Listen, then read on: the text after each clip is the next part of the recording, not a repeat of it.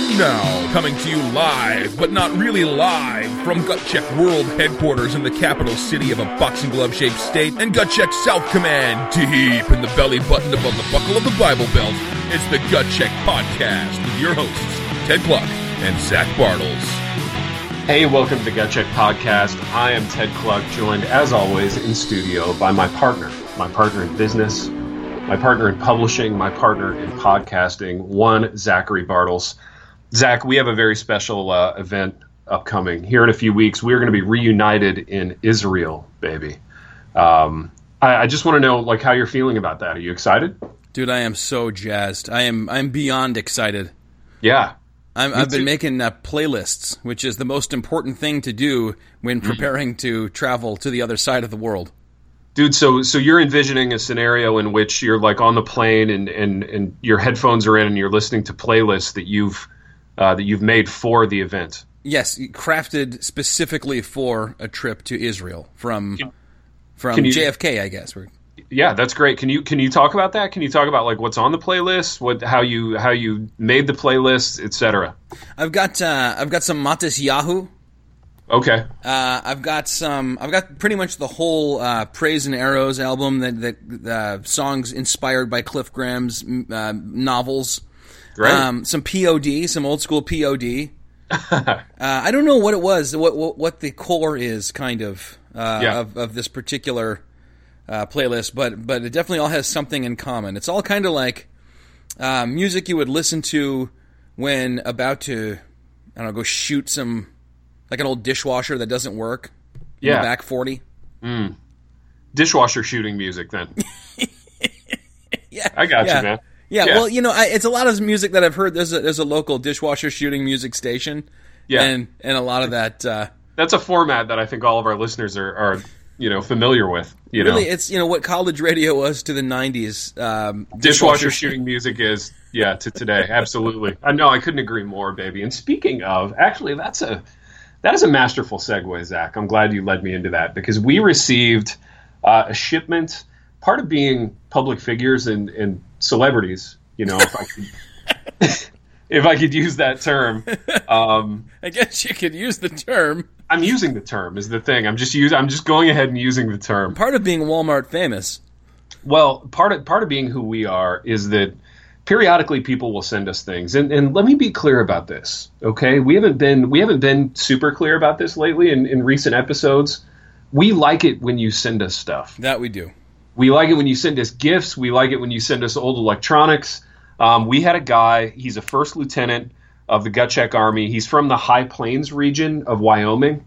Zach, his name is Cody Anderson, and what Cody sent us can best be described as these might be like dishwasher shooting energy drinks. Is maybe the best way to describe it. So if you're in the kind of situation where you can just walk like out your back porch and shoot up some old appliances, this would be the drink for you. So Cody Anderson, we're super appreciative, from Wyoming. He sent us care packages in which were two Mossy Oak Pursuit Energy drinks. And Zach, I have the can in front of me. I hope you also have the can in front of you. Am I right in assuming that you do in your studio? It is in my hand. And I think we should mention the real perseverance shown by Cody Anderson because and the willingness for personal sacrifice in that he had some Mossy Oak energy drinks for us in his car, and then in the cold they exploded. And instead of just saying, forget this, he actually cleaned up ostensibly, all of the energy drink from the car and then bought more. Yeah. So thank you, Cody. Cody's been through some stuff, man. This was not just like, falling off a mossy oak log to send us these energy drinks. So, Cody, we appreciate your perseverance. And Zach, I want to dive right in here. This is an old kind of conceit. It's a vintage bit that we did here on the program. We've been reviewing energy drinks since the beginning of this show, and I'm happy to be diving back into this. So I want you to talk me through sort of what you're feeling as you look at this can. I mean, obviously, I have some thoughts too, and we'll get to those. But I want you to talk me through kind of where you're at with this packaging. I think it looks like it's going to be gross. Okay. And that's Why? okay. That's actually that's preferable. And I want to say to Cody that I'm not saying we're unappreciative. If it turns out gross, it's almost more fun to review the gross ones. And really all that's left that we haven't reviewed is some really bizarre stuff. But I guess the reason is because of the kind of orange. What I'm seeing on the can is like, I guess it's, I don't know, some sort of undergrowth or some sort of like dead grass kind of camo, like. Hey! Let's see if it's still hearing you. It is, okay. Oh, I hope so. Cool. Thank God. I'm gonna hit. Right. Are you on your phone, dude? No, I'm on my. I'm on the blue ball here in my office. Weird. It's weird that it would drop the connection. Yeah, it's strange. It's really strange. Yeah, nothing's changed about my situation. So we are rolling. So I was gonna say, what I'm seeing. I mean, the design of the can is that it's kind of a camo looking, but like the kind of like dead grass and like corn husk kind of camo. Yeah, not like army camo. This is like I'm going hunting camo. Yes, and it's a very tan based camo. It's a tan base. It's dead husks of grass. And then around the whole can is an orange stripe upon which it says Mossy Oak Pursuit Energy.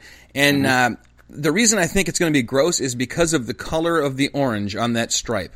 It Interesting. Evokes for me cleaning product of some kind, or I don't know, not something delicious. It's the wrong orange.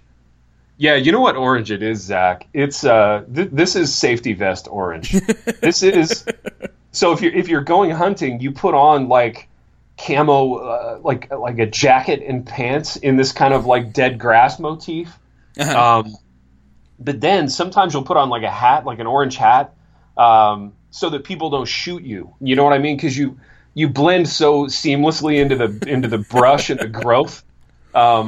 You got to put on a hat of this kind of orange that just says, "Hey, like I'm here, don't shoot me." Now I'm no hunter, so I don't know why, but doesn't it seem kind of like counterproductive? Like, I mean, why not just dress in whatever you feel like? Why not wear like jeans and a t-shirt? Right, you will be seen, and you like to go to the length to be as blending in to the point where you're afraid you will be shot, and then be like, oh wait, let me wear some super bright orange. Yeah, oh wait, let me throw a hat on, just to be safe. Like as though the deer, like from the neck down, the deer is super confused because he just sees like grass swishing and stuff as you're moving around. He assumes it's just a hat. Yeah, it's just a disembodied hat kind of floating around. Flitting here and there, yeah. Yeah, my question was, and I know you're probably thinking the same thing, what happens if the deer like cranes its neck up and sees the orange? Isn't he going to be thrown off and like taken aback by that in the same way? They don't do that. Maybe they don't. See, and that's where my expertise kind of runs out. I don't know what they can and can't do in that way. But Zach, I'm seeing the same things on this can, and I'm going to tell you though, there's something I appreciate about it, and I want to just kind of suss this out before we get into the drink itself. So there's the Mossy Oak logo. I think that's like if you're the kind of guy that like drives a 4-wheeler around sometimes, like this is a brand that's like notable to you. I feel like Mossy Oak, they do other stuff besides just drinks. You know what I mean? I don't know. Yeah, that logo does not look like a foodstuffs primarily logo to me. No, I think primarily they're into other things over at Mossy Oak. This isn't their core business, which honestly doesn't fill me with a lot of hope for the drink. Well, if you look on the back, there's no real copy, but underneath the ingredients it says official licensed product of Haas Outdoors Incorporated. So Haas. It seems like kind of an outdoors. If Carrabba's had a drink, it'd be kind of the equivalent of that. Here's what I like about it, Zach, and you tell me if I'm off base here, if you're with me on this.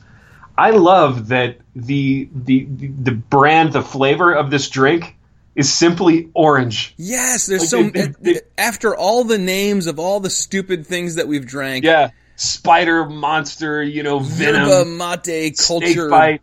Yeah. It's simply and it's in like Arial font. Yes, it's just orange. Dude, I respect the heck out of that. That actually gives me a little hope about this. I respect the heck out of it. Well, let's open it. Let's get into this. Let's crack it open. Let's get the nose. Let's go through the whole thing. That's the sound of Mossy Oak Energy being opened in the studio. Simultaneously in 2 time zones. Interesting. Talk us through the nose, if you would. I don't smell much. It's a very, very faint smell of like regular, like Hi-C orange pop. Yeah, I smell Hi-C orange pop. That's exactly where I was going with that. Would you like to take a sip? It's like Hi-C, but with a tiny bit of a kind of like a metallic aftertaste. Yeah, it's like metallic off-brand orange soda, Zach. And when I sip this drink, which I will do here in my studio for the duration of the program, you know who I could envision drinking this? Who's that? This is a guy who has stalked a lot of people in a hunting type scenario, and you know, he's lain in a lot of brush over the years as he's affixed various things onto his rifles. And I think you know where I'm going with this. It's Steven Seagal. I could see Steven Seagal drinking. For a moment, I thought you were talking about Cliff Graham, honestly. Well, that's the funny thing, Zach. It could have been Cliff Graham because, doggone it, there's just so much in common between Cliff Graham and Steven Seagal. And you and I had an interesting experience with Steven Seagal. And by that, I don't mean the real Steven Seagal. I mean his work, his body of work. And by his body of work, I don't mean all the people he's killed. I mean the series of, this is fascinating, 6 or 7 movies that he made in the course of 1 year. 7 movies in 2016. It's astonishing, Zach. All straight to video. It's absolutely astonishing until we watched one of the movies. And it was only when we watched one of these pictures that it became clear to me why they were able to do so many of them in such a short time. Why don't you set up, Zach, what the people are about to hear? Because what they're going to hear is some original commentary that we taped via Skype while watching one of these pictures. So tell us about the movie. So it harkens back to what we used to do, our favorite, when our families got together. And by families, I mean the children were banished to a different floor of the house. And that's as it should be. Us and our wives. That's right. We realized early on that we didn't really always like the same movies. Mm-hmm. Like we had certain movies like Swingers, that we really liked, but there was not enough overlap for us to safely watch movies together unless they were crappy movies and we were mocking them. That's right. So that became our standard thing to do, and honestly, that's one of the things we miss the most over here in the Bartles household since you've left. So we were thinking about how there was this technology that never fails and it always works perfectly called Skype. Yeah. Why not use that to watch the same movie with this other technology called Netflix? And that way we could kind of offer our droll commentary and mock a horrible movie. In this case, Code of Honor, produced by, written by, directed by, starring Steven Seagal. And so we did that. And honestly, the connection worked pretty well. And I think we had the movies almost perfectly synced. And so we watched this film. I think it was number 4 of 7 movies that he put out in the straight to DVD market in 2016. And now on my Netflix queue, whenever I go in there to watch something for real, there's about 7 Steven Seagal movies, and they all say because you watched Code of Honor.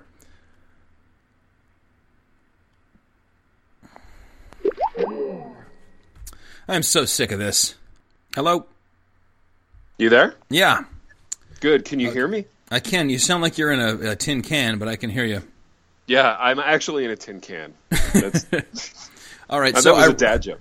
Ironically, as I was talking about as I was ironically talking about how oh my God.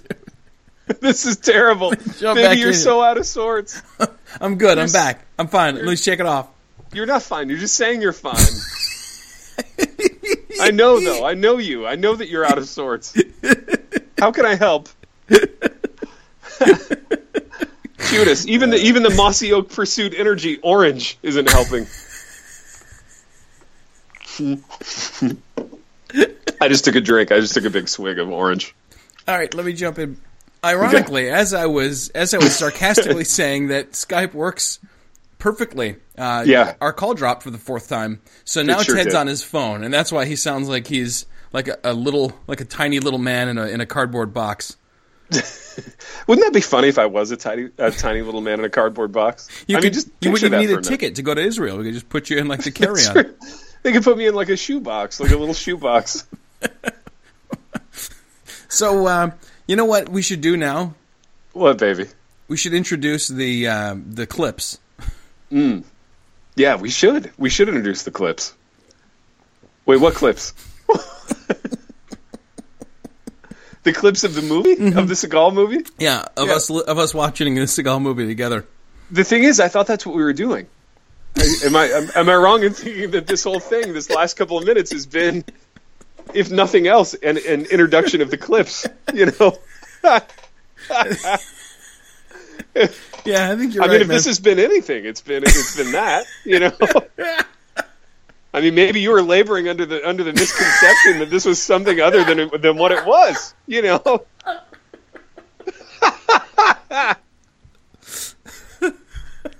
Sometimes it's confusing to do radio. You know, like one host thinks one thing's happening and another thinks another. I meant the more immediate. Like, here's some. Okay, so literally saying here's some clips. Yeah, it would have taken less time than me saying we should do it.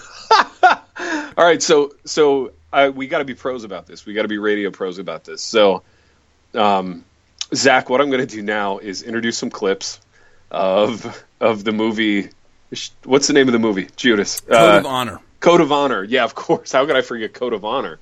I mean, it's so distinctive a title from his other titles. Yeah, like, you know, they don't all blur together in one cliche of one in one 3-word cliche. Yeah. Although, so Zach, what? Ted, he does have coming out a 4-word movie, 4-word title, which is, what is it? Above the Law 2. Oh, Above the Law 2. He's trying to get back to his 90s success, but he's not going to make it. No, he sure isn't. His 90s roots, meaning the jet black, like ink-dyed roots of his beard and hair. They're right, dipped into a vat of cheap black paint. Or like tar. Like he went to the tar pits and just held his breath. And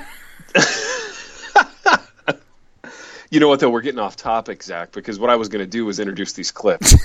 Right? I believe that's what we're already doing. Oh, now you got me all confused. Baby, allow me to introduce these clips by saying, here are some clips from Steven Seagal's 2016 release, Code of Honor. Premier Entertainment Group. Zach, I always look for things from them. And Steamroller Productions. Here's the thing. I feel like Lionsgate is completely legitimate. Like, they make, like, real, like, blockbuster films. It is. You know what this proves? It means there is a small but loyal audience for this. And Lionsgate thought that they could make... Baby, this is a cigar movie. Look at this. He's got like a goatee. Seagal has that like really dark dyed goatee and everything now. In all 7 movies he makes every year. That's Seagal. It looks like he dipped his chin in a vat of black paint. Oh, he just lit up, dude. He's relighting. Ted, I like there's 666 in the background. Ooh. Oh, I see that. There's some spiritual significance in this. Ted, so far, if the movie ended right now, I'd give it a B. Yeah. I would too. You know what? This holds up. This holds up. You know, the first minute and 3 seconds. Judas Priest, dude. I can't believe we're watching this. This is absolutely like an episode of Burn Notice, production-wise. Yes, except considerably worse. Dude, so let's just do a little quick math. If he made 7 of these movies in 2016... that's like over 1 every 2 months. Yes. Over 1. He probably makes them in like a week and a half a piece, and then he, just kind of goes and eats and drinks himself, Here's the problem. Why has it taken me like a year and a half to make 1 movie? Because you cared what it turned out like, Ted. That's true. You know what I'm concerned about with this gang war? That factory is just going to take on a lot of damage, and it's like, what did they do to deserve that? What about the Everman, the blue-collar worker? Oh, the dialogue in this is... Oh! Dude, did Seagal shoot the drugs? He shot the drugs, and some of the drugs flew onto the guy. Man. Yeah. That is brutal, man. Yeah, it is brutal. I like how nobody's, like, running for cover. No one's running for cover. Also, no one's pointing up to where Seagal is. They're mesmerized. Dude, hey, I'm going to make an observation about all these gunshot wounds. And the effects used to create them. Yeah. The people didn't have any squibs. They didn't have any fake blood. They didn't have anything like that. They just fell down, and then someone with a really crappy computer program added some blood. Did that guy's hair just fly off? No, that I think was it like did. blood going out the back of his head. He shot his hair off, actually, babe. Which is it's VGA it's at actually least. Scalping. I know you haven't seen a whole lot of this stuff, but it's actually pretty common in gang wars for people to get their hair shot off. Oh, Uh-oh. look what's going to happen here. Right He just there. shot him in the wrist. Wrist. It's the patented wrist shot. That's what he does every time. Oh. I feel like those are some Commodore 64 quality graphics there. Dude, he's wearing that scarf because he's got a lot of neck going on. Dude, that guy's now, I neck bet. has a Yeah. neck. Yeah, why is he wearing a scarf? That doesn't fit the character at all. Character? The character is a guy who shoots people from a perch with a sniper rifle. That's like a scarf that like a literature professor would wear. A woman. Seriously, I would wear that. He looks kind of fey and arty in that scarf. It's like everybody in this movie is just contractually obligated to look like a slime ball. Dude, have you noticed that like the kind of helicopters that they get in movies like this always seem like way too low rent for what they're supposed to be? Yeah. They're like, the president's here, and it's like some crappy, like, you know, rent it for half an hour type situation. Yeah, exactly. Dude, that guy's badge, that cop, it looks like the badges we were wearing in the fake movie poster you made for our movie with Trogs. It does. I like those. I like those necklace badges. Yeah, balls, Yeah, you know, like you little don't metal you don't balls. have to mess with it. You don't have to fiddle with it. You know, it's just there. KK's Oh, watched he just the program. found the end. He cut off his cigar. Oh, he did. That's a clue. If he had a necklace badge, that wouldn't have been necessary. You're right. You know, it's dangerous to walk around without your necklace badge. Really, it's like a lanyard at a conference. You know, like you know what I've learned from this movie so far? What's that? If you put on weight at any point in your life, the answer is just to wear lots of coats and a scarf. If you're a swollen version of yourself, Big billowy coats. dude, this is like a Christian movie. This is like a Carmen video. It kind of is. You know what this is, Zach? Yeah. This is like a Mad-Libbed action movie. In which you throw in the word cartel and like extortion and like cocaine and a briefcase full of money and a seedy hotel room, and you have a movie. You know? Dude, is that actor laying on the bed in that way like the saddest thing you've ever seen? Because it is the saddest my thing that gosh. I've ever seen. The baseball mitt. It does make me want to die, but Yeah, other than that, it's all right. that's So do you interesting think that you his- responded that way because I feel the same way. Do you think his wife and son there in the picture are dead? Or do you think Yes, he's just of course like, they are. Oh, Obligatory strip club scene. KK, you came back just in time. Yeah, I'm so glad that I. This is part of the missed action this. movie Mad Lib formula. Yes, you're right. Dude, we need to make that Mad Lib and put it on the Gut Check Army page. Absolutely. So, and it's a multiple choice Mad Lib. You're not free There to you express go. yourself however you want. It's like, Oh, you know, look at him. CD coffee shop, bar, back alley with spark and steam. Zach, I hesitate to even ask this question, but I'm going to ask it anyway. Okay. What's up with Seagal's skin? What do you mean by that, Ted? I don't know. It's got a weird sort of pallor to it, you know? I feel like you know how he dipped his little goatee in motor oil to make it look like he's not old? Uh-huh. I have a feeling he also does an awful lot of tanning and has an awful lot of makeup caked on to make it look like he's not wrinkled. You know, the tanning to kind of muddle the lines of aging, and then all the spackle of makeup to fill in all the wrinkles. Yeah. And I have a feeling what you're seeing is not really skin. Like, the skin is... It's a good distance behind that. Oh, someone doing coke. Mad Lib. Yep. This dialogue is spot on. This really is how is. people talk in the real world, you guys. Dude, Seagal smoked so many cigars in this movie already. Dude, that's the one thing this movie has going for it. Maybe that's what's making his skin look so pallid. He looks like James Suckling. Dude. Oh my Also, god. look at the local news set. Look News. News. Breaking news. Again, Carmen video. They didn't bother coming up with like a logo for the actual station. Or like a number for the station. My favorite channel in this fictional metro area is News. It was the scary guy in the back. wasn't it? back, wasn't it? He's like, you know what? I see these scary guy in the back situations all the time. This is textbook scary guy in the back. Is that guy playing with a ball of rubber bands? Is that what I'm seeing right there? That's Lieutenant Connolly. I feel like I really have a sense for kind of the layers of who Lieutenant Connolly is, you know? I do too. I feel like I know him. He's the kind of guy who plays with rubber band balls while they're discussing blowing up things. Sorry, I got transfixed by the film, you know? I know you did. Oh, look at these arrests, Zach. Who are we arresting? I don't follow. Anyone in long shorts. Scuzzy guys in long shorts. Oh, Judas Priest, dude. Never have I seen a better collection of goatees than in this movie. This movie is a terrific goatee movie. Zach, do we know what metro area this is? What city are we looking at here? I feel like it's probably shot in Toronto, and they never... It seems like all these B movies happen in, like, the city. You know what I mean? Like, never an actual city, just the city. Dude, Connolly's hard at work at his desk. He does a lot of things behind the scenes, like intangible things. You know, people really don't appreciate Connolly the way they should. I know. I'm a Connolly guy, man. I'm with Connolly in this movie. You know? The car says Metro Police. Oh, so this is in Metro. This is in Metro, yeah. And that guy I works thought it for had a news. real Metro look to it, and my suspicions were confirmed. It is indeed Metro. You were like, I spent a little time in college in Metro. Yeah, I actually took a fall break trip to Metro one time. You guys, there are really good artisan food stands downtown Metro. In Metro, yeah, I know.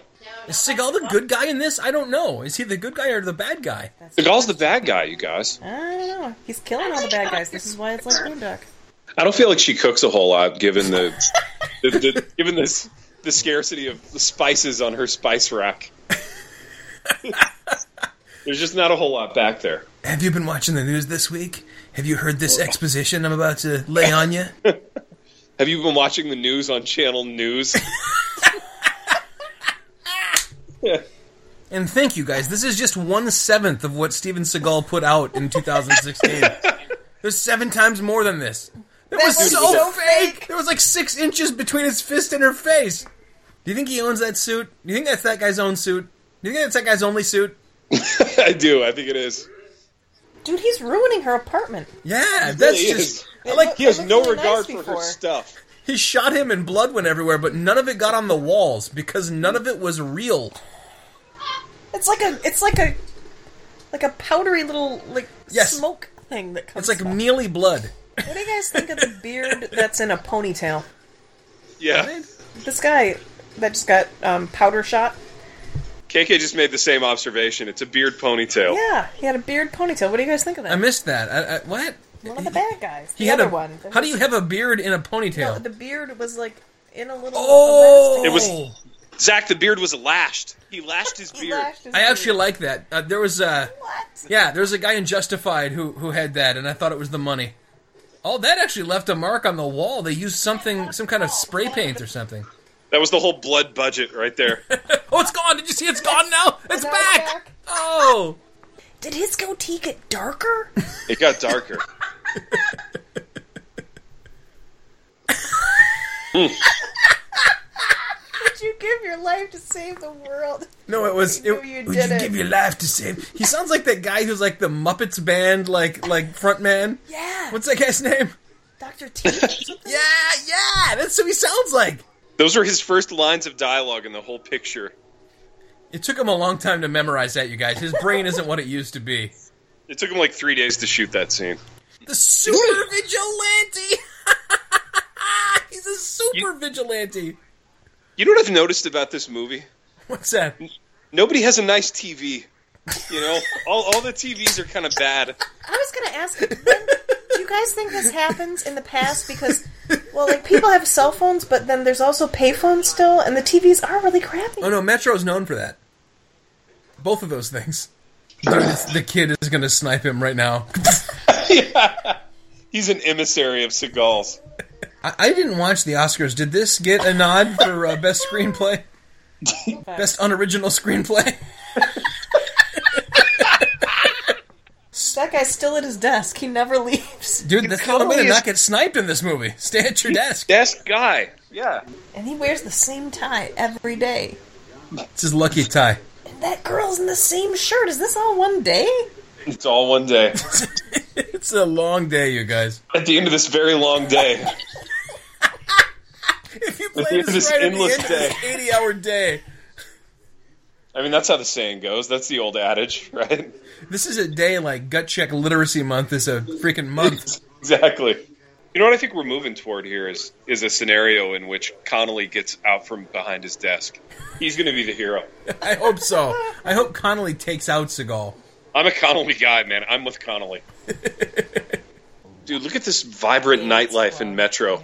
When I went to Metro on fall break, I think we went to that club. Did you know it was run by an evil guy? I didn't. I was just naive and young. Did you see that guy pacing in the back, though? I saw the guy pacing in the back. I paced in the back. You know? Did you pace in the hallway? That's what you do in Metro. That's the signature dance. Dude, I go to Metro, I pace around in the hallway and in the back. That's what I do. Dude, I'll tell you what. Nobody sounds more like a fat guy when they talk than Steven Seagal. Like, he's not even that fat, but he sounds like he weighs 700 pounds. You know what he is, though, actually? What's he's that? just like he's like a standard old guy, except that standard old guys don't make action movies anymore. You know what I mean? Dude, it's kind of the same sort of sad as when you watch Charles Bronson's old stuff. Mm-hmm. His later stuff, I mean. Like Family of Cops 3 and like Death Wish 19. He couldn't even run anymore. Dude, Zach, there's another bad TV. Nobody has a good TV in this picture. Do you think he got that hair dye at, like, Rite Aid? I mean, like, you couldn't have somebody give it a couple shades? That's like Dollar General hair dye. Yeah, I was going to say, Zach, if there's a cheaper hair dye place than Rite Aid, that's where he got it. Guess what I'm going to do now? Stab you. Oh! Hey, Ted, have you ever seen the Key and Peele skit with the, like, B-movie where he breaks everyone's necks? No. You would love it. I gotta send you the YouTube link to it, dude. Oh. Oh, I liked that guy. He did a little jig when he got shot in the legs. Oh, Aaron, Strong legs. you were fond of that bad guy, weren't you? I liked him. He was nice and skeevy. That's interesting. There's nothing More under your scooting. chair. Let go of the chair. Yeah, dude, why is he so... You know who he's Fixated trying to on be, you guys? He's trying to be Statham, and he's failing. I'm sure this particle board table will block all those bullets. Wait, the cop... Don't you move, don't do it. Did he talk like that before? No, he's like, he made a character choice late in filming. Felt like that's what the character would do. He'd adopt an accent. The old bomb under the chair trick. I mean, who among us hasn't fallen for that once or twice, you know? I've been there. Look how bad that TV is. You're right. Look how bad that dancing is. Dude, Yeah. Dude, the TV looks like a tube TV, but like a black and white one, like the one I used to watch Yeah. in the mid-'80s. Oh, there's the You're right Senator's about daughter. the dancing. You know who's the one person who has the courage to have gray hair in this picture? It's Connolly. You're right. And it really stands out in this sea of jet ink black. I feel like everybody's lashed up behind a bunch of coats in this movie. You know what I mean? That's what I feel is a strong suit. Oh! That was actually kind of sweet. Captain Connolly. Yes! I feel like all like cop guys, like they have this sweater with like the little shoulder pads in it. You know what I mean, Zach? Look at his sweater, not his. Do you think he and Porter are staying in the same hotel? It's like Do you think they're gonna, two doors over, yeah. they're gonna run into each other on the elevator? It's gonna be awkward. Yeah, it looks like a similar room. It's the same hotel. No. It's the same room, Like- you guys. They just turned the bedspread over and filmed another one. They have different... Yeah, that doesn't He's like, seem like Wayne's... I'll see you down at the pool later tonight. No hard feelings. Dude, he just Marco Polo. So everyone's getting ready to have a battle. This is actually, you guys, all kidding aside, this is a kind of scene that never fails to get me excited. Loading bullets into guns and then, like, putting on elaborate harnesses to lash guns to your body. I wonder what the maid does with all the guns when she comes in to like turn down the room. You know? She kind of just nicely sets them to the side. That's right. Dude, Connolly's out from behind his desk again. I don't like this. Oh. You know who's going to figure it out? Connolly from behind his desk. Maybe the answer's on one of those clipboards that's hanging on the wall there. Hey, look, it's the hotel where both of them are staying. That's right. Where they awkwardly pass each other in the hallway going to get ice. You're right, Aaron. Oh, but wait, no, it is still Porter's. Or maybe they just didn't film it in the right room. Zach, maybe you're right. Maybe they are rooming together. They're roommates. It's hard to keep things separate, you know. They put tape down the middle of the room. You can't shoot me across the tape. This side's my side. The old flare in a dark room trick. Oh. What? Why did he do that to the camera guy? That's awful. Dude, I know camera guys. I know guys who make their living doing that, and they're nice people. Dude, I love that the Metro detectives get a 1994 Ford Taurus to drive around in. These are actually all left over from above the law. We'll give you a Chevy Corsica from 1996. I'm calling your CB from a payphone. Say what? Dude, that's amazing. It's phone to CB technology. Dude, I'm telling you, I feel like those clipboards are going to come into play. Is this a new desk for Connolly? No, this is like the bullpen, I think. Oh, yeah. He's like, whenever I'm in here, everyone get out of the way so I can stand by this desk. That's right. I'm a desk guy. Gotta have a desk. Dude, I feel like News is going to have to get a new guy, though. You know? I can't believe the cameraman was knifed. I know. I'm still upset about that. I'll never forgive Steven Seagal for that. Flashback to something that happened 3 seconds ago. So Seagal doesn't exist? Seagal isn't even real, you guys. Porter. Porter is Seagal. Finkel is Einhorn. Einhorn is Finkel. But she had both of those files. So this is a Fight Club ripoff now. Yeah. Oh, have fun. He's trained in weapons and firearms. I knew that would come into play. In case you didn't see all the kills in the movie, you're seeing all the kills in the movie again. Oh, there's a lot of steam chugging up onto that roof. Mad Lib, once again. Yeah. So we're not going to see any more Seagal, I guess, you guys. I think we might right here. Mm-hmm. So in his mind, Seagal is real. Yeah. So do both of these guys really exist? I think so. I think so, yeah. It's confusing because it sucks. Not because it's, well thought out. Ooh, you guys! Yes! Fat karate! A fight scene. Fat karate. Sorry, I just yawned. What? I love how Seagal's barely moving his arms. Oh, wait, he has the exact same knife now. Maybe they are the same guy. Maybe they are the same guy. They're the same guy. This is like a self-hatred thing, I think. I'm just leaving. I quit the fight. I quit. What? Oh! Why would he do that? Why would someone do that? I love that, man. That's the best. He's like, I'm just gonna run over here and jump through this skylight. That was so stupid. Dude, those guys are so not in that helicopter. I love how not in the helicopter they That was are. the most green screened crap I have ever seen. You know what? He's the hero that Metro needs, not the hero Metro deserves. Dude, this is such a psychological thriller. It's a roller coaster. I'll spend hours just turning this over in my head after we hang up. I'm really pissed that the IMDb forums are gone now, because I would immediately go on and be like, let's peel the onion, you guys. That's right. How many of those bombs does he have hidden in his coat? He's actually skinny. It just looks, because of all the bombs, like he's let himself go. I feel like if I had a deranged alter ego, he wouldn't talk that weird.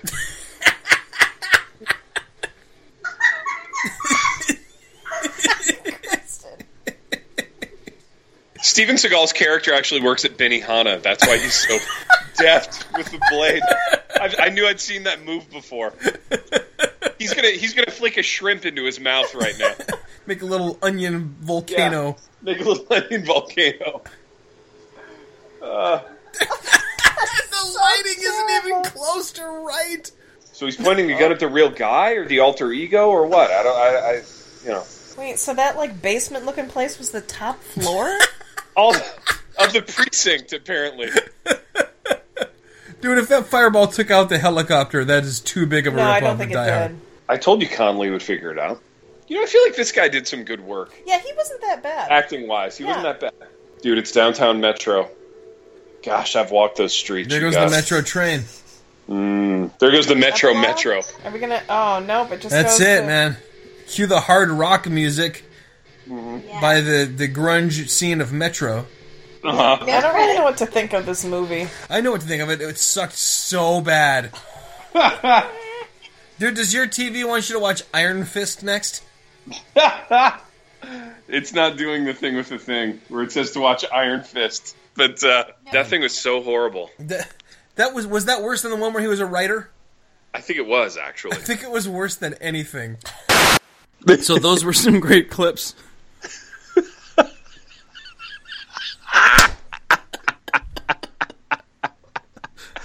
I especially liked the third one.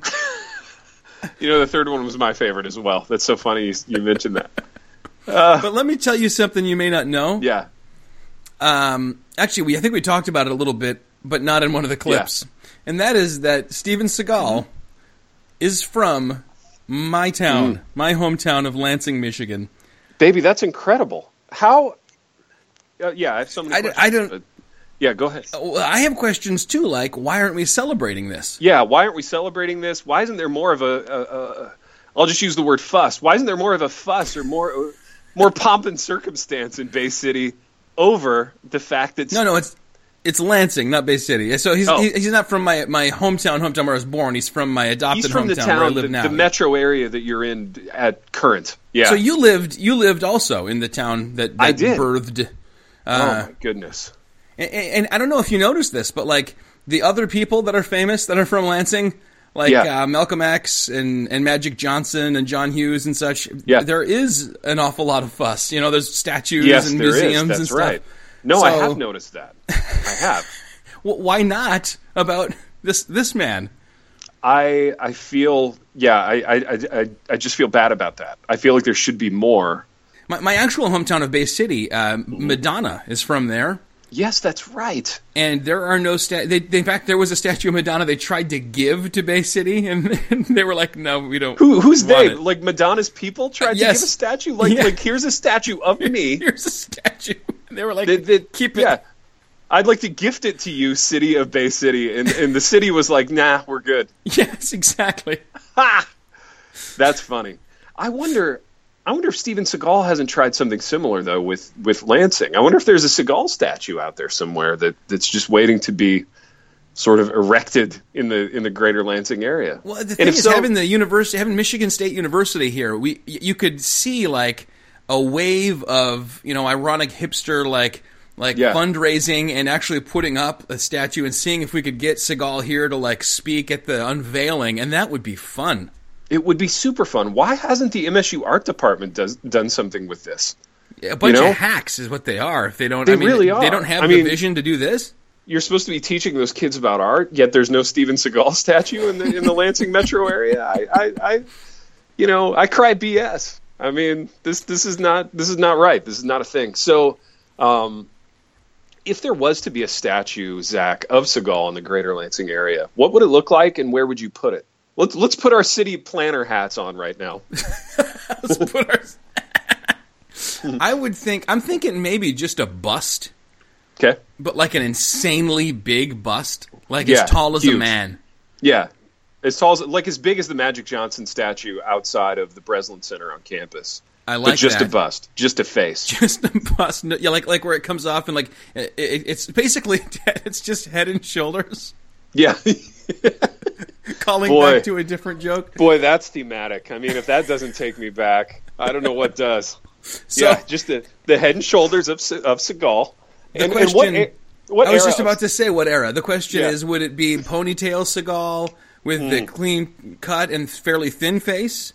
Or would it be like Under Siege, where he started to get kind of mashed potato-y in the jowls area? No, when he doesn't have a ponytail, somehow the balance of his whole head is thrown off. It really is, yeah. Or Code of Honor Seagal. I mean, do we go current? Because I think a lot of people who have been exposed to the film Code of Honor would want, would want something to kind of capture that that era's Seagal. Ted, is it possible that Netflix is so excited about me watching that movie because only like 4 people have ever watched it? It could be. It could very well be. Like, I got a handwritten thank you note from Netflix after watching the movie. I just felt I've personally cared for by Netflix. How much do you think he makes on one of those things? If he's got to do 7 a year to keep it afloat. See, I have so many questions now, and again, you're involved in this now. You're involved in our picture and in Silverdome, and like now that we've made a movie, like the math isn't working for me because somebody had to spend a lot of money on. I mean, a lot of money, being a relative term, but there were a lot of locations in Code of Honor. There was a huge cast. There were a lot of people. It was a crap movie, but it was clear that they cut some corners, but you can't cut. There's only so much you can save when you're having to fill 2 hours of screen time.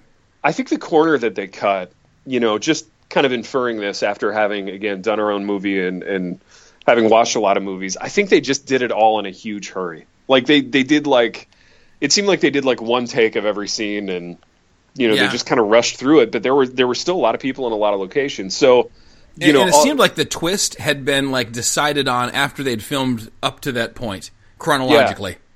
Actually, it seemed like the twist was decided in about 1997 when all of those other movies that they stole the twist from had come out. So I don't know. My guess is, and feel free to push back on this, I feel like Code of Honor has been in the works for like 25, 30 years. So they rushed through the very last portion, like the making of it, but it's been percolating. It really has been percolating. This is someone's vision for a long time. So but that begs the question: how do you make a movie like this work financially? And I don't know. I don't know. So Seagal's obviously like producer, director, actor. So he's, he owns the movie. So I don't know if he did his own investment in the movie and he just has made the numbers work on these like schlock action films where he can turn one out every couple of months and sell it to Netflix. It's about volume. That's what it is. Yeah, it's about volume. He's in the volume business now. I mean, he's like the Price Club of action movies, where he can just do a bunch of them, and maybe he's got the process down where he knows he can make X amount of profit on each movie just selling it to Netflix, and he just keeps doing them. The thing that I think kind of just brings me down about it, it's fun to laugh at, but then once in a while I think about, honestly, like Hard to Kill and Above the Law and Out for Justice. These are movies that I watched before, like, I should have been watching them, and that's why I was watching them. Like, we had a group of friends, we'd be like, oh, the new Seagal movie. And honestly, I feel like Under Siege is like a pretty decent what if Die Hard happened in blank movie. Oh, sure. Like, the bad guys, Gary Busey and Tommy Lee Jones. It's pretty well done, is it not? No, it is. Those were fun, like, good movies with, like, real actors. Those were big Hollywood like star vehicle movies back in like the middle school years for us, So why is Tommy Lee Jones still making real movies and Steven Seagal is now doing this? I have no idea, man. That's a really interesting question. I think maybe it's because what Tommy Lee Jones brings to the table as an actor ages a lot better than what Steven Seagal brought to the table as an actor. I think you just hit the nail squarely on the head. That was like remember when Mr. Miyagi hit the nail once and it went right in? Yeah. That's what you just did rhetorically. That was... Baby, thank you so much. That's sweet of you to say. In fact, I feel like that kind of answers all my questions vis-a-vis all of this. It's all about how badly... Dude, can I read a review that another IMDb user put up on this movie about the Seagal movie? Yeah, yes. I would love to hear that. It's medium short, and I thought it was a great review. It's called "So Bad It's Good." 10 stars out of 10. Oh wow! By either Matt Croman or Matt C. Roman, more likely the latter. And my hat is off to Matt and he's from the United Kingdom, so if I could do the British accent, I would. This movie is 10 out of 10 for entertainment. It is so terrible. That I lost my spot. It's so terrible. It's so terrible. I'm calling this app all out of sorts. Dude, you're all out of sorts. You're doing a good job, though. I'm going to get you through it. You know what? Me and Mossy Oak Energy Orange are going to get you through this app if it's the last thing we do. All right? So I want you to... Here we go. I want you to saddle up, man. Hop on the metaphorical four-wheeler that is this episode, and we're going to go out into the dead brush. and get through it. Okay? It is so terrible, it is actually entertaining in its utter direness. Steven Seagal, overweight, mumbling unintelligibly, sporting a horrible box beard, and unreal jet black hair, is a magnetic presence on the screen. It's almost impossible to tear your eyes away from him. I would agree with that. Having plot? seen the movie. Ridiculous. I can just imagine the meeting of Z-list execs and Steven Seagal. Seagal, I've just read the greatest script ever. Exec, who wrote it? Seagal, I did it. Exec, what's it about? Seagal, it's about a good bad guy and a bad good guy. They're mirror images of each other, yin and yang. I'll play the good bad guy. He's an ex-Special Forces vigilante seeking to rid the city of criminal scum. No, wait, I got it mixed around. He's the bad good guy. No, my bad. I confused myself. I was right the first time. What about the bad good guy? Well, I'm glad you asked. He'll be a Fed, and one of my ex-Special Forces buddies with a deep relationship to my character. He'll speak like Christian Bale's Batman at one point. He must utter the lines, I'm just a sinner looking for redemption. Also, he'll kill people with knives, because what kind of FBI agent doesn't wield dual knives? Dialogue? Overblown. Seagal mumbles and grumbles his way through a script that seems to believe it possesses some kind of philosophical credibility. It does not. He also seems to drift from one accent to another. I'm not sure where he's supposed to come from. Is he black? Cajun? What? It's actually an homage to all his other movies, right? Like, because he was Cajun in one of the movies. Was he really? Yeah, Shantz. Wasn't he Shantz? No, that was Van Damme, dude. Oh, sorry, my bad. I feel like Van Damme aged a lot better. Yeah. Than he's got that Van Johnson thing going on, and he's actually embraced his own kind of self-referential humor. For sure. The conclusion of this is great. As for the fight scenes, they were comical and clumsy. Seagal is not the man he was, and seeing him try to recreate fight scenes from earlier movies is painful to watch. Fast hand-to-hand combat devolves into comical slap fights. The gunfights are all characterized by terrible CGI blood spatter. The end twist? Well, I don't want to give away too much, but entertaining to say the least. You must watch this movie. Oh, I love it, baby. I love it. That's a good review. That's a guy who gets it. That's a guy who understands what's happening, right? Dude, I think that I'm done talking about Seagal. I want to talk about something that we can celebrate that doesn't bring me down. Let's do it. Yeah, we got to get you. We got to not bring you down. All right. What do you got? I think I'm rubbing off on you here. You're kind of out of sorts now too. I am. I'm not out of sorts emotionally. I'm like out of sorts like verbally, but emotionally I'm fine. Oh, emotionally I'm okay too. What gave you the idea that I wasn't? Well, I don't know. You just seem glum. Oh, I don't know. Well, you're too strong to be glum? You can't be glum? Oh, yeah. I can't You're too be. macho to be glum. I'm just not at the moment. I don't know. You're like Steven Seagal. He literally can't be glum either. You know what? Yeah, actually, all of his emotions just come off as glum to me. That's true. They just make others glum. Teddy, I want to talk about the Gut Check white paper, but before that, I want to talk about this text that you sent me a few days ago that I found very amusing. Hold on, I'm going back. Okay, here we go. Is this okay? Do I have your permission to read this text? Oh, absolutely. Yeah. It says, and this came a full day after the text before it. So this is totally out of the blue. Yeah. Dude, if we got I love the childlike excitement in this text. Yeah. Dude, if we got CBs in our cars, could we use them to chat like whenever? I've always wanted a CB in my car. And I said, ha, only in the same town. And you said, balls.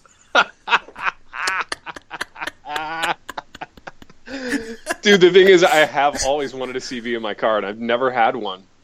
And it occurred to me. So we were driving home from spring break. We were in Oxford, Ohio, and I had stopped at a truck stop, and they always have those ads for like CBs, and I was like, man, these aren't that expensive. And I bet as a company, like we could have like company CBs, and just provided we were both in our cars, we could talk to each other whenever we wanted.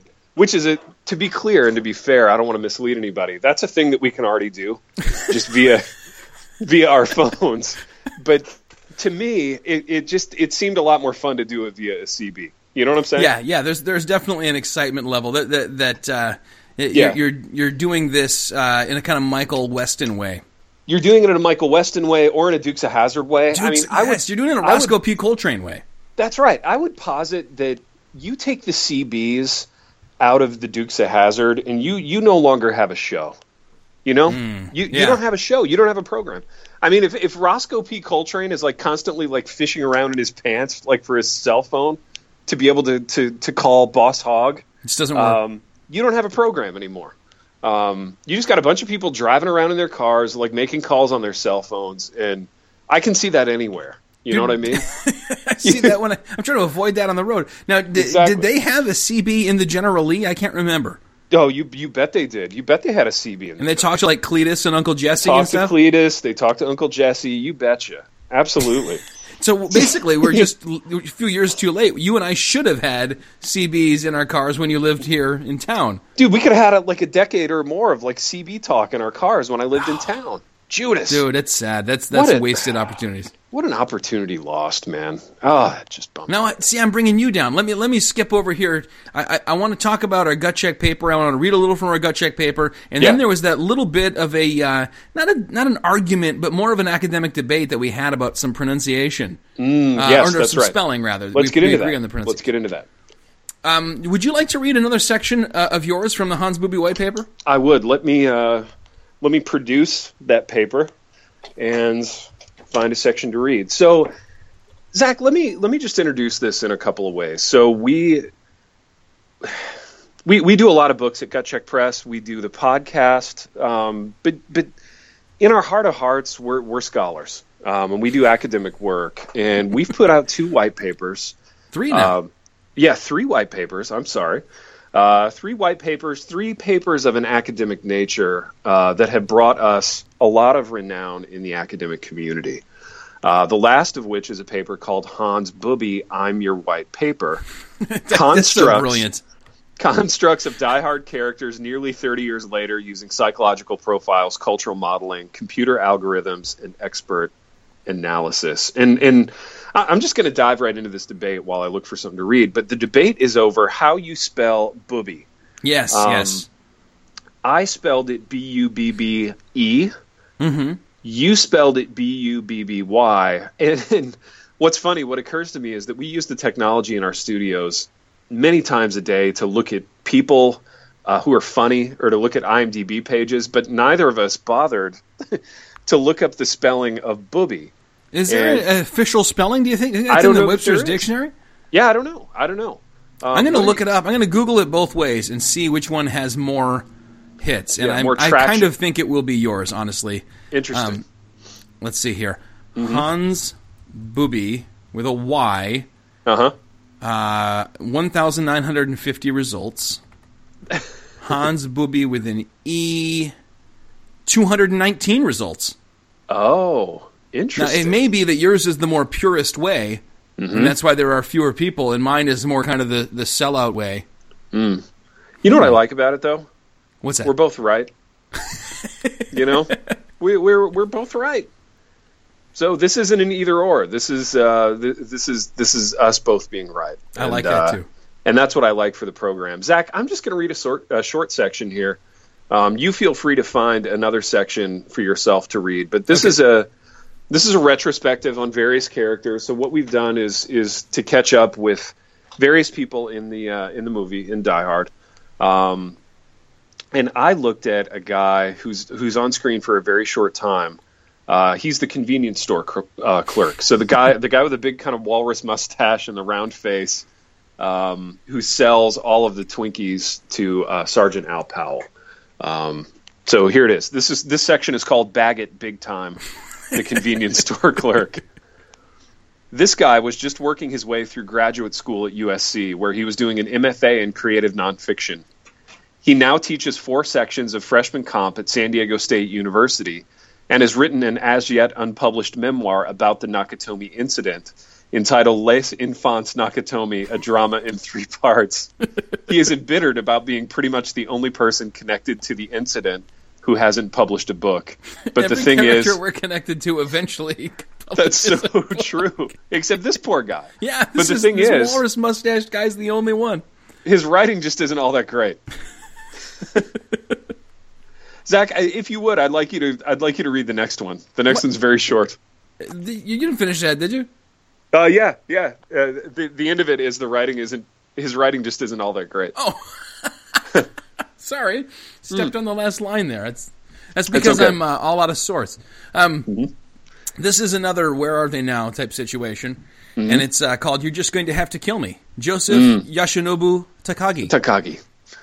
Joe Takagi entered the story of the incident with a bang as Hans Gruber recited a laundry list of Takagi's accomplishments for all to hear. And it was an impressive list. Berkeley, Stanford, Harvard. What Gruber didn't mention was that because of his sense of Japanese minimalism, everyone at these schools loved hanging out in Takagi's dorm rooms. They were very zen. The same sense of fluid efficiency helped him to climb the corporate ladder and become president of Nakatomi Investments Group at the age of 48. Despite the semi-lavish Christmas party he was throwing for the troops, footnote, on Christmas Eve? Who attends a company party on Christmas Eve? Was that to show that they were all like completely sold into the corporate interest and didn't have families? Or yeah, it's strange. It's really strange. I had never given that a ton of thought, to be honest. Like that pregnant lady is like ostensibly there's a husband somewhere and he's not even there. And right, like he doesn't want to spend Christmas with her? Despite the semi-lavish blah, blah, blah, he really did operate with a sort of organizational and physical minimalism that was rare for the decade of decadence that was the 1980s. Takagi's active role in the incident came to an abrupt halt, also with a bang, when a 9mm bullet tore through his brain, causing an intraparenchymal hematoma accompanied by cerebral edema and critically high intracranial pressure. Within 2 minutes, Takagi's heart had stopped beating with its trademark efficiency, and all of his bodily systems shut down. Footnote, shut him down now. Early the next morning, his body was moved to O'Reilly's funeral home on Hollywood Boulevard. Had they been able to ask Takagi, or had they even thought about it for a minute, they would have realized that, despite embracing the culture of his adopted homeland, Takagi would have preferred a traditional Japanese funeral, after which his body, placed in a simple wood casket, would have been cremated, simple and efficient. But Takagi's ex-wife, Barbara Babs Flores, wound up making all the decisions. As such, Takagi was embalmed, placed in a solid oak coffin, and buried 6 feet beneath the surface of the earth. This considerably slowed the normal 8 to 10 year process of human tissue decomposition. Takagi decayed incredibly slowly for the first 21 years in the ground. However, a tree root cracking the shell of the coffin in 1999 exposed his body to the elements, thus speeding his decomposition along. In 2014, Takagi finally became an actual skeleton, with nothing else to complicate matters. In many ways, this is the ultimate in efficiency and minimalism. It's not nearly as satisfying as he had hoped.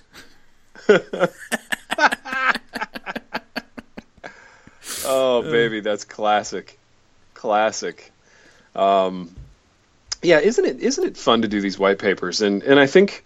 fun is the wrong word because we're academics and we're very serious about this, and this is serious research. But nevertheless, I enjoyed it. So we did one on Rocky IV, and we also did one. That's the real golden child, if you will. It's gold standard, yeah. It's the gold standard in gut check academic white papers. But we gave it the old college try with this one as well. And Zach, our time is running low, but we have one last thing that we need to accomplish here on the program, and that is. Reading another chapter in Gut Check Literacy Month. So Gut Check is about giving as a company. We're about literacy. And we have written a book called Re-Raptured. And Re-Raptured is a full-length Rapture novel in the vein of Left Behind. And we're working toward the kind of rousing climax here at the end of Re-Raptured, Zach. So...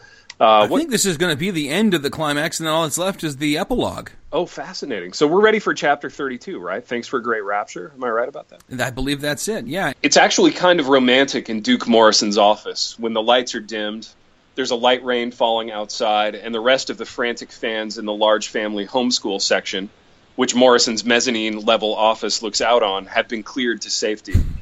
For their trouble, each family in that section was given a season ticket for next year and a handsome hardcover volume called The Illustrated History of the Denver Values, published by Abeka Publishing, LLC, which is itself a subsidiary of Strongbow Incorporated, which is a subsidiary of a large multinational defense contractor. The only sound he hears is the beating of his own doer's engorged heart and the tinny but passionate eschatological preaching by Dr. John Piper that is coming out of Kate's iPod. Morrison has his eyes closed, listening intently, when he growls, "This stuff makes sense."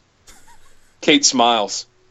The hot but slightly insecure and snotty but smart girl character in the movies is always named Kate, thinks Morrison. He smiles.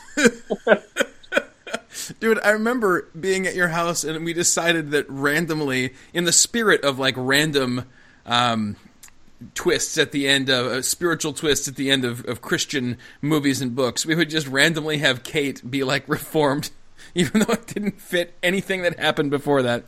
Yeah, no, I like it. I like it. Dr. Lewis Ironsides is famished. What an evening it's been. He grabs...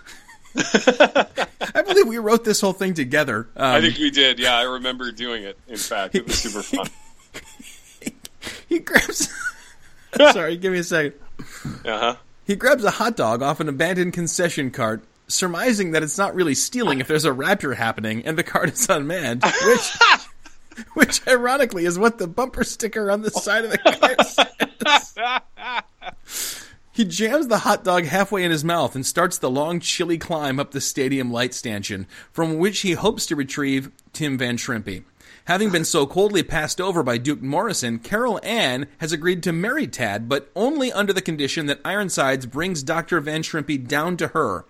The conversation ended with him saying, "whatever," but in such a way that suggests he'd actually do it.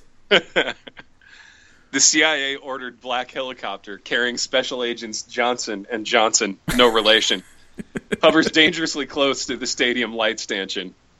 Van Shrimpy and Strongbow look at each other. "What's this?" Strongbow asks. "It's my ride," says Van Shrimpy, somewhat sheepishly. "But I thought we were going to, keep going up, like floating," Strongbow says, the disappointment registering in his dreamy blue eyes and the creases on his chiseled cheekbones. Van Shrimpy is silent for a moment. "Me too," says Van Shrimpy, finally letting the defeat register on his own shellacked features for just a moment. "But I've got a show taping tomorrow morning. I've got to be in makeup by 8 a.m. It comes early." If there's anything Strongbow understands, it's the need to keep media commitments. He has, unbeknownst to Van Shrimpy, arranged for the CBS Sports helicopter to ferry him to safety in the event that the rapture doesn't actually happen. He has promised an exclusive interview and a signed jersey to the producer in exchange. Van Shrimpy pauses, the wind from the helicopter's rotors having made a mess of his coiffed hair. "Can I ask you something?" he says. "Fire away," says Strongbow. "Will you sign my jersey?" He opens his sport jacket, revealing the officially licensed Strongbow jersey. He produces a Sharpie. Strongbow signs it, "Thanks for a great rapture, Ted Strongbow." With that, Van Shrimpy ascends, seemingly without help, into the open door of the helicopter. Special Agent Johnson helps him into the cabin, where he yells, "Feels like Saigon. Woo!" To which Van Shrimpy replies, "I was in 8th grade. He wasn't in 8th grade, though. He was at least a freshman in college.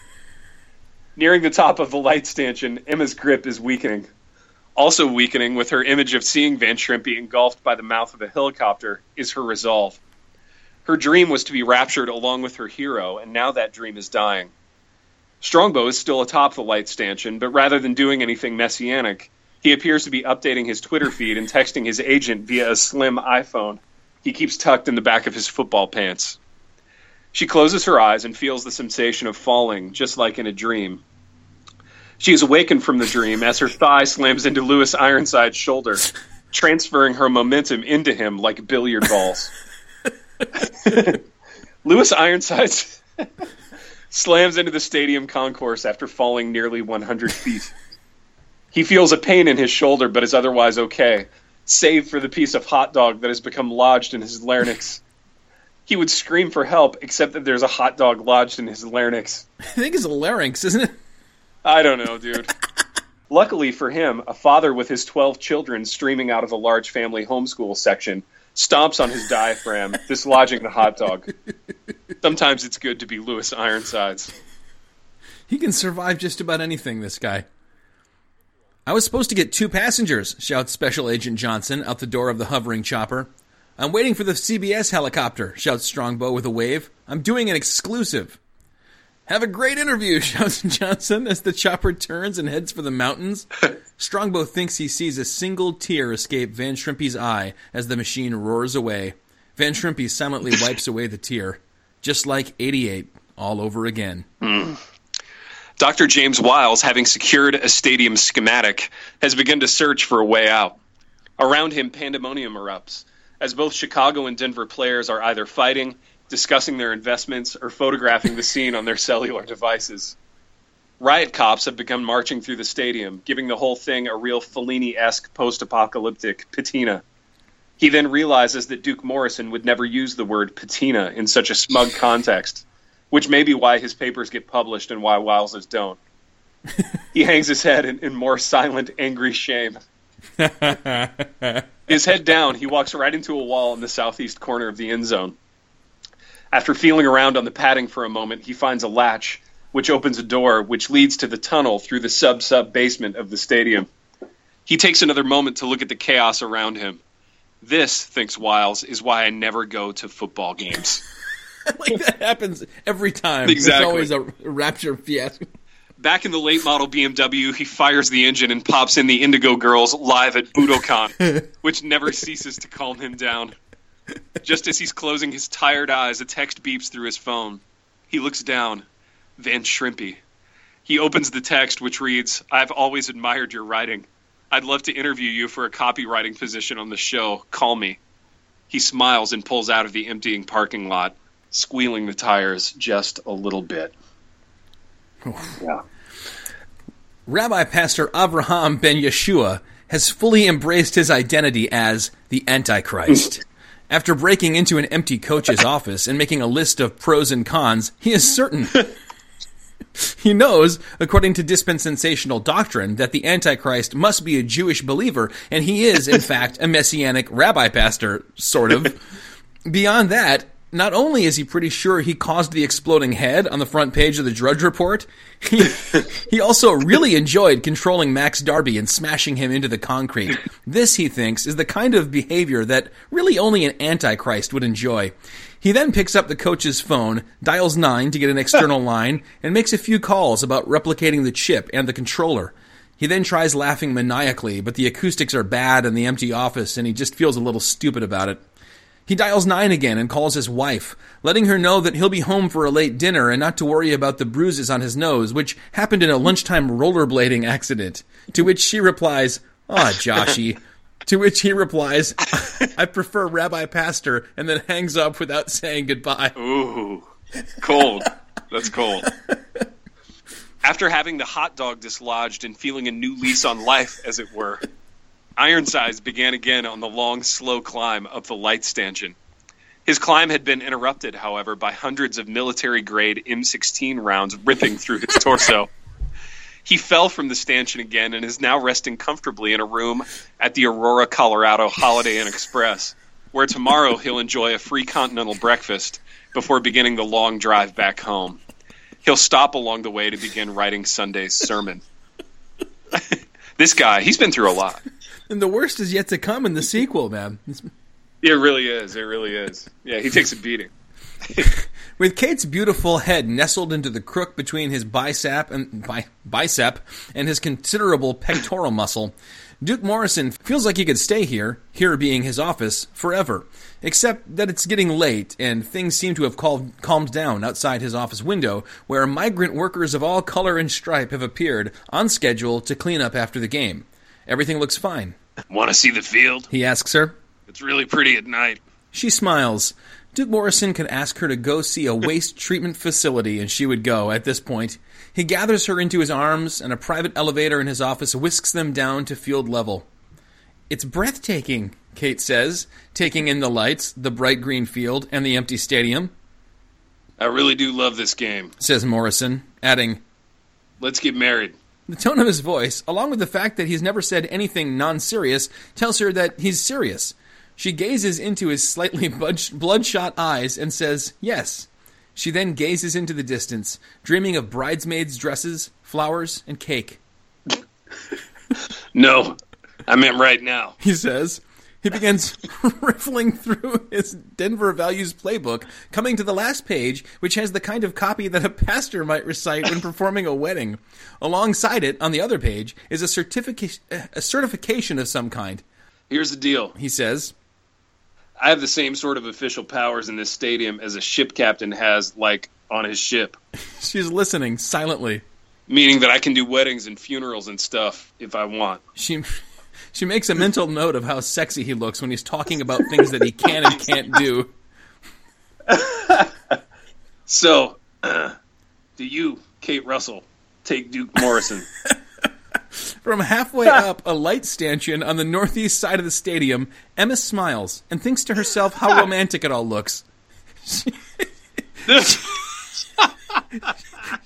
She also thinks about how cold she is. They're both, Kate and Duke, secure in the fact that there will be a tomorrow, and that in it, the tomorrow, they'll be married. Kate giggles a little, and for the first time in decades, Duke Morrison really laughs. He's completely sober. Oh, baby. You know what occurs to me in the wake of this? Yeah. We're good writers. We're good at this. We're good at what we do. Dude, gut check. Gut check. Gut check. Yeah, gut check. Exactly. Dude, I'm really excited after reading that. I'm really excited for us to finish the sequel. Dude, I totally agree. That's what I was just about to say. Like, why are we not dropping everything else that we have to do, including our day jobs, to just write this sequel? This should be like priority number one. In fact, as soon as we get off the phone, I'm gonna search around on my computer for it and open it up and be like excited. I'll tell you what, dude. You and I are going to be together for a whole day in New York, are we not? Yes, we are. We need to be like noticing things since there's so much of the sequel takes place there in New York. It can kind of fuel our muse, if you will. It's really a New York book, Zach. It's a New York novel. It's like the city is a character. with a little of the Hamptons thrown in. What did we call the villages? I don't know. Something funny though. So, baby, without further ado, do you think we'll record one more time before Israel? I would like to think so. Yeah. I would like to think so. And I'd like to record one in New York. Yes. And at least one in Israel. Absolutely. So until then, we will see you next time.